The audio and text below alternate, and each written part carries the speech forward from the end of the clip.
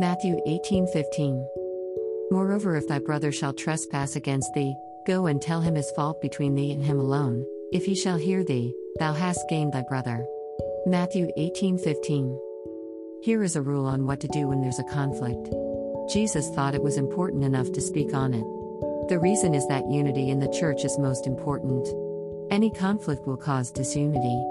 And when there is not unity in the church, spiritual progress cannot be made. The church cannot accomplish what it's supposed to do because it is too busy putting out fires instead of going forward with God's purposes. It is a hindrance to the church. One of Jesus' prayers was that we may be one. That they all may be one, as thou, Father, art in me, and I in thee, that they also may be one in us, that the world may believe that thou hast sent me. John 17:21. This is unity of purpose, mind, direction, in spirit and in soul, mind, will, emotions. To understand this, we have to think about how Jesus was one with the Father. He didn't say anything or make a move that was not in unity with the Father. And Jesus prayed this for us. And there will certainly be conflicts among the brethren because we are touched with the world we live in. But we must have the mind that we are not of this world and not mere beings.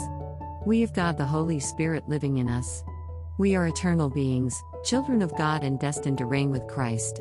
Paul had this to say in writing to the Corinthians, For ye are yet carnal, for whereas there is among you envying, and strife, and divisions, are ye not carnal, and walk as mere men? 1 Corinthians 3:3, We may be in earthly bodies, but we are not mere men. So, in Matthew, Jesus tells us if someone offends you, you are to go to them. Many times, we get offended and the offender doesn't even realize he's offended you. But do it just between the two of you. This is a personal offense, and to share the offense is to involve others who will not be given the grace to deal with the situation. If the offender understands that he's offended you and understands that it's a problem that will cause the church hurt, all will be well.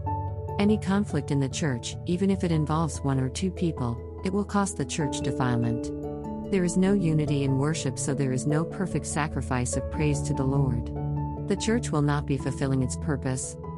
There is another aspect when we wound our brethren. But when ye sin so against the brethren, and wound their weak conscience, ye sin against Christ. 1 Corinthians 8:12, I've heard that church wounds are hard to heal. That's because we believe church is a safe and loving place.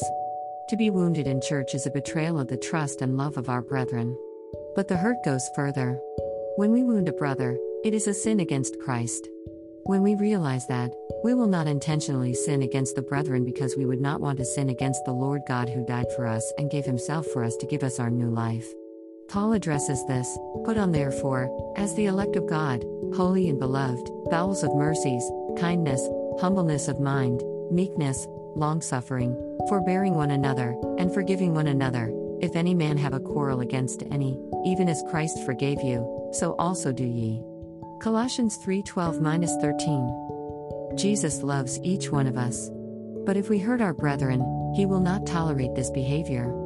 That no man go beyond and defraud his brother in any matter, because that the Lord is the avenger of all such, as we also have forewarned you and testified. 1 Thessalonians 4-6, Jesus didn't give his life for us to live like heathens. We are to think of others more than ourselves. Let no man seek his own, but every man another's wealth. 1 Corinthians 10:24, we are to serve others and not ourselves.